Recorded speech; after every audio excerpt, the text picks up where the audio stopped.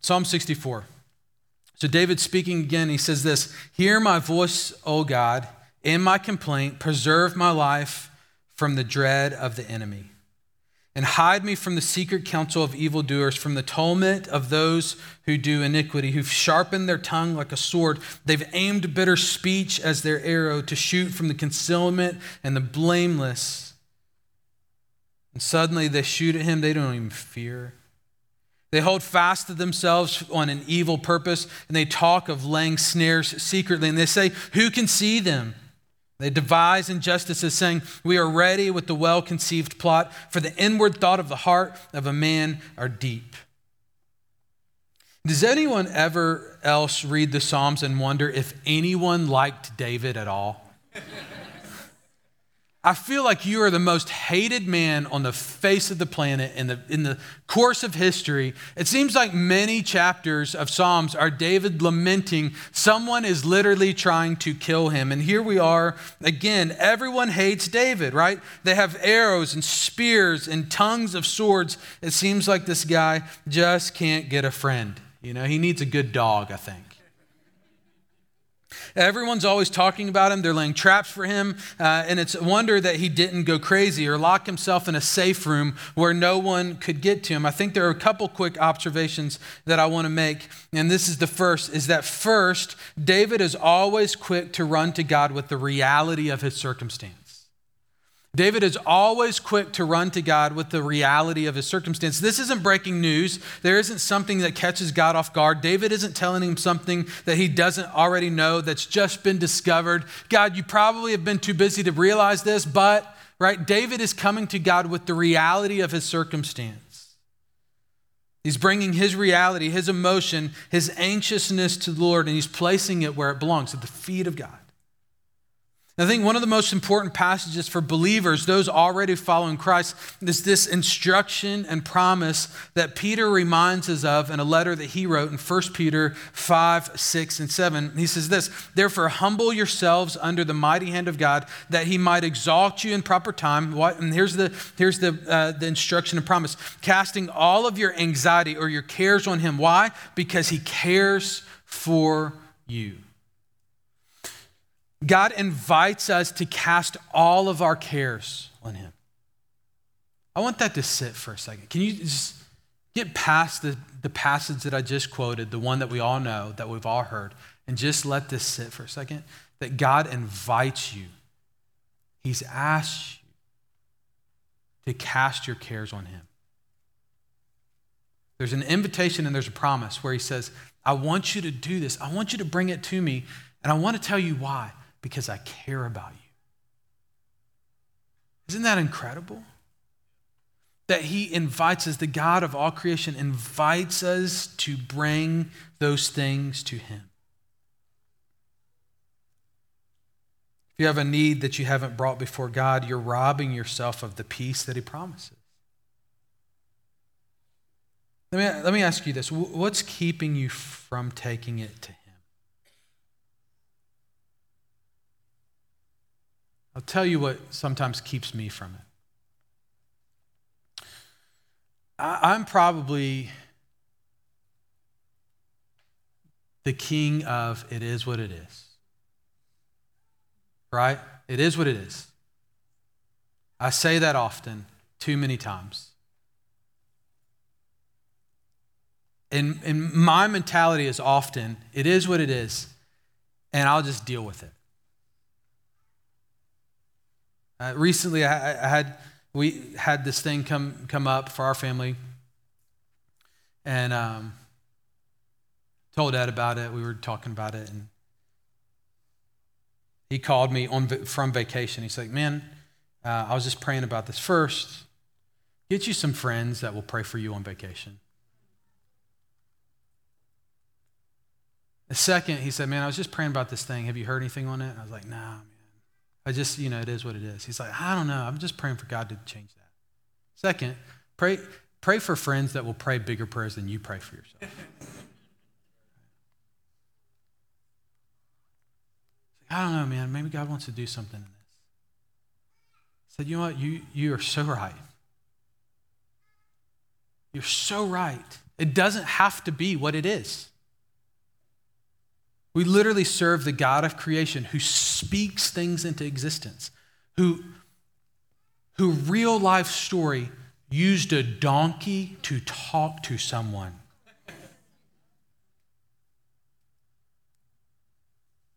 And sometimes we have this mentality of it is what it is. I do. But God invites us to say, but would you bring it to me? What if you let me say it is what it is? What if you let me say it is what it is, but I've got this thing for you? What if that's what God wants to do? What if that's what God wants to say? And sometimes I think we just miss out on what God is doing because we just say it is what it is. But what if, like David, every time something comes across our plate, something comes across our lives, we step into the throne room of God and say, God, you know this already. This is so heavy on my heart. What if we changed our mentality on what we thought God wanted us to pray about, to think about, to converse with him about? I think when we come to God with the reality of our circumstance, we have the opportunity to ask him to intervene in that circumstance. We begin to talk and ask him to do only what he can do. I'm sure some of us in the room have an opportunity for that today. Second observation is that the attack on David is planned, it's organized, it's hidden, it's meticulous, and he says that their weapon of choice is their words. Think about that. David is saying that there's people who have planned and conceived this strategy that are deceptive, that are hiding, that are ambushing, and the way that they're doing it this time is not with swords and spears, but it's with their words. Notice what he says. He says, they have sharpened their tongue like a sword. They've aimed bitter speech as their arrow to shoot from concealment and blameless. Suddenly they shoot at him and do not fear. What they're shooting at him is malice, strife, just all kinds of words and phrases and accusations that don't belong. And they're doing it in private. David recognizes that these words aimed at someone with malice hurt deeply, but not only do they hurt, they have the power to destroy. And this is why Scripture speaks so much about what it means to stir up strife, malice, and gossip, because it doesn't just destroy a person, it will destroy a church. And in this circumstance, it's not just the church, it's the kingdom that David is ruling over. David is throne. And have you ever wondered why David is always in so much trouble? Why everybody's after his life, why he wants, like literally, it's like one thing after another coming at him. Have you ever wondered why this is the case? If he's just a terrible guy that's not likable, maybe he's too good looking, too handsome, they made the song, Saul's killed his thousands, David is 10,000. Maybe just everybody's jealous, everybody hates David, he's got to go, right? That's not the thing. The thing is that the Messiah was promised to come through the line of David. And so the enemy wants to take out the line of David. So David, by stepping into the plan of God, became a target for the enemy. See how this works? And so David is constantly going to the Lord because he's saying, God, you have promised this plan and this thing over my life. I'm in your mission, in your plan, in your purpose. And these people are trying to subvert your will. David is pleading with God to do what he's already said that he's going to do. The enemy wants to take out David. He intends to do it, destroy the plan of God. And here's the incredible thing. Here, the enemy is planning. The enemy is planning on. So David is just a piece of the puzzle, right? He's just a piece of the puzzle that the Messiah is going to come through. The enemy is at work here. Think about this for a second. It's not just men using words to destroy the character of a person that they don't like. The enemy, the great enemy of the kingdom of darkness, is employing words to take out the line of the Messiah.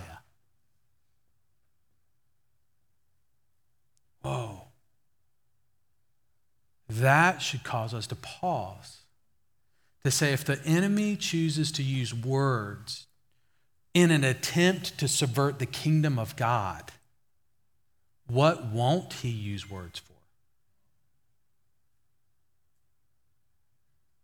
That should cause us great carefulness.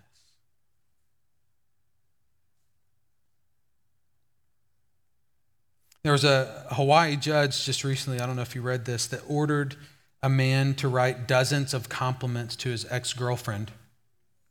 And it's because he violated a protection order against her. He was sentenced to write 144 nice things to her, one for every offense. He had texted his ex-girlfriend 144 times between 8:39 and 11:10 p.m. He was arrested because it violated a restraining order. He said, I don't know whether I should cut off your fingers or take away your phone to stop it. But you will say nice things before I do. Now, the problem is with our words, many times they cannot be undone with just a nice thing. Many times our words have the power to destroy and a much slower power to heal. We have to be careful.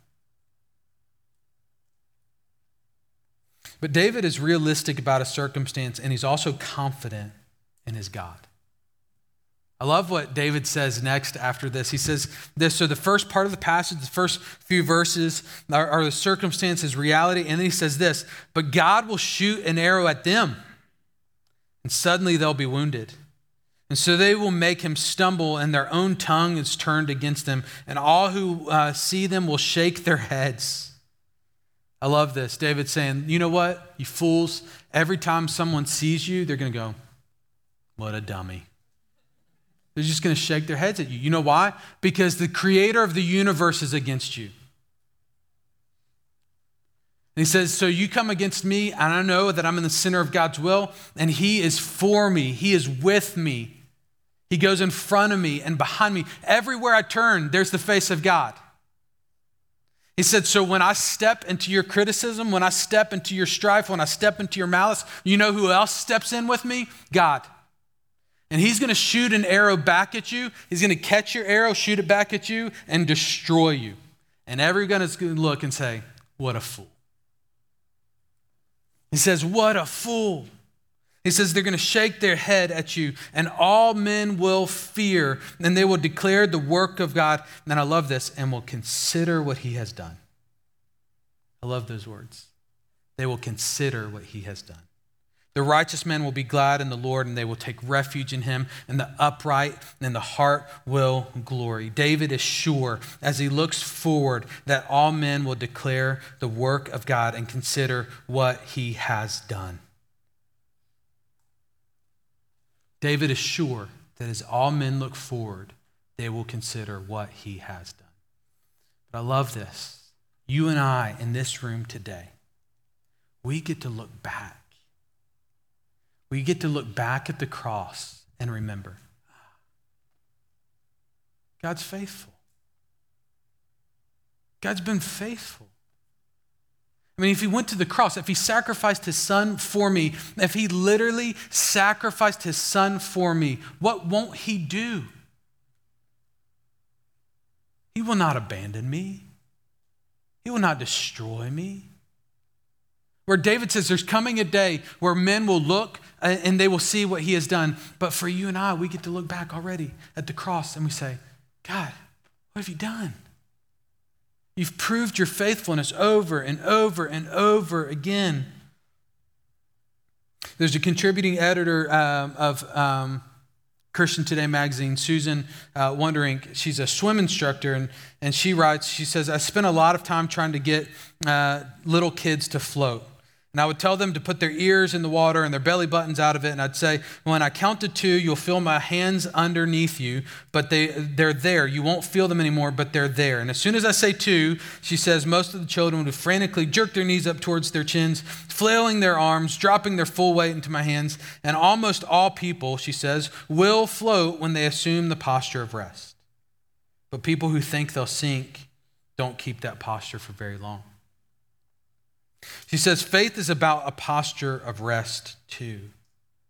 Many of us are terrified by the life of faith, needing always to feel support of the steady jobs, steady relationship, backup plans. But God, knowing that He signed us up for swim lessons, God intends to make a swimmer out of us all. He was teaching us all the while to rely on Him in what seems to be a disaster.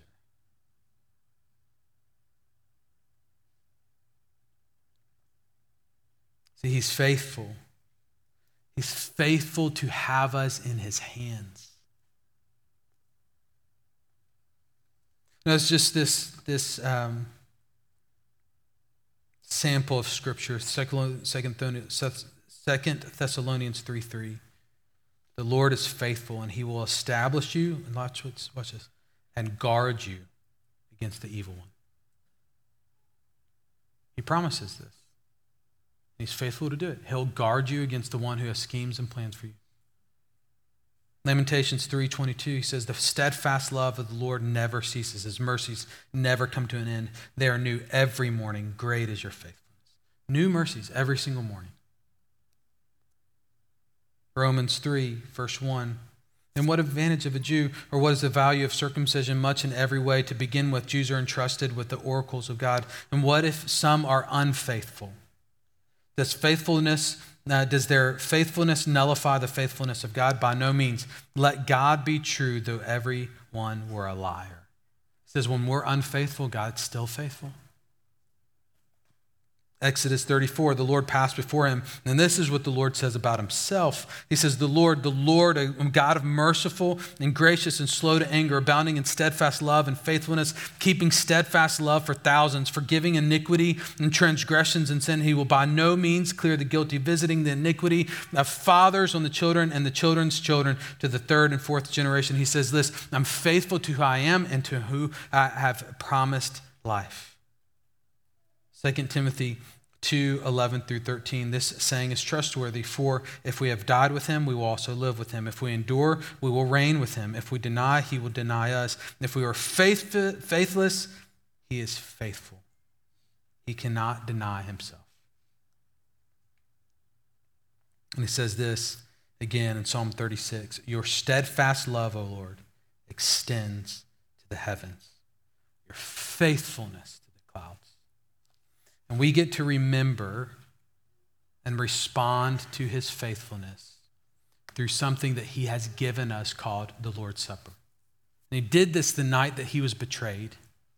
And he said, in this, remember me.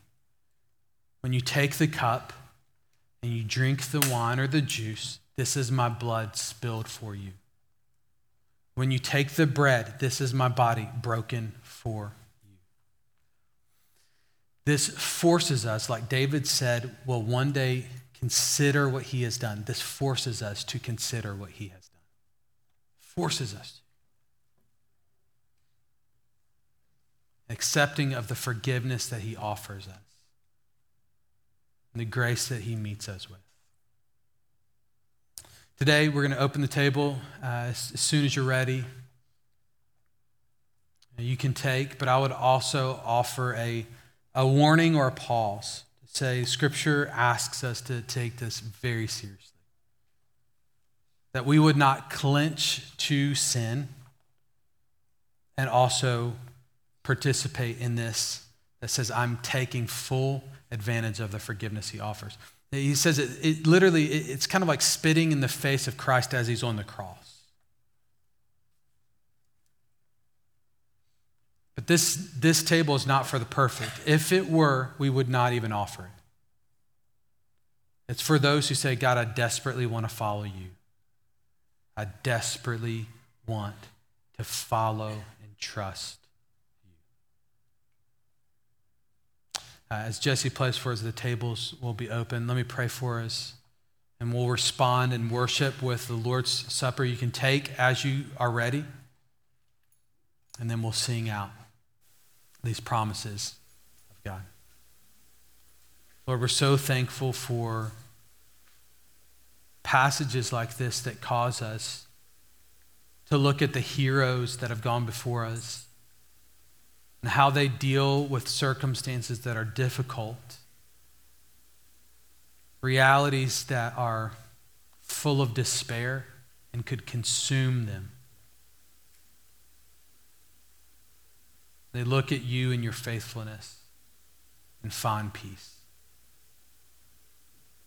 Lord, I pray for those today that are in a circumstance and in the middle of a reality that they would not choose, that's not comfortable and not kind. Lord, I pray that you would speak to them even now and remind them of this great invitation, that you care for them and invite their cares into your throne room. God, we would never believe that if you didn't prove it on the cross. How could we? How could we believe that the creator of the universe cares for us in a way that we can bring our cares to you except by the cross? That you proved to us, you demonstrated your love for us. So in that, Jesus, we are thankful. And we remember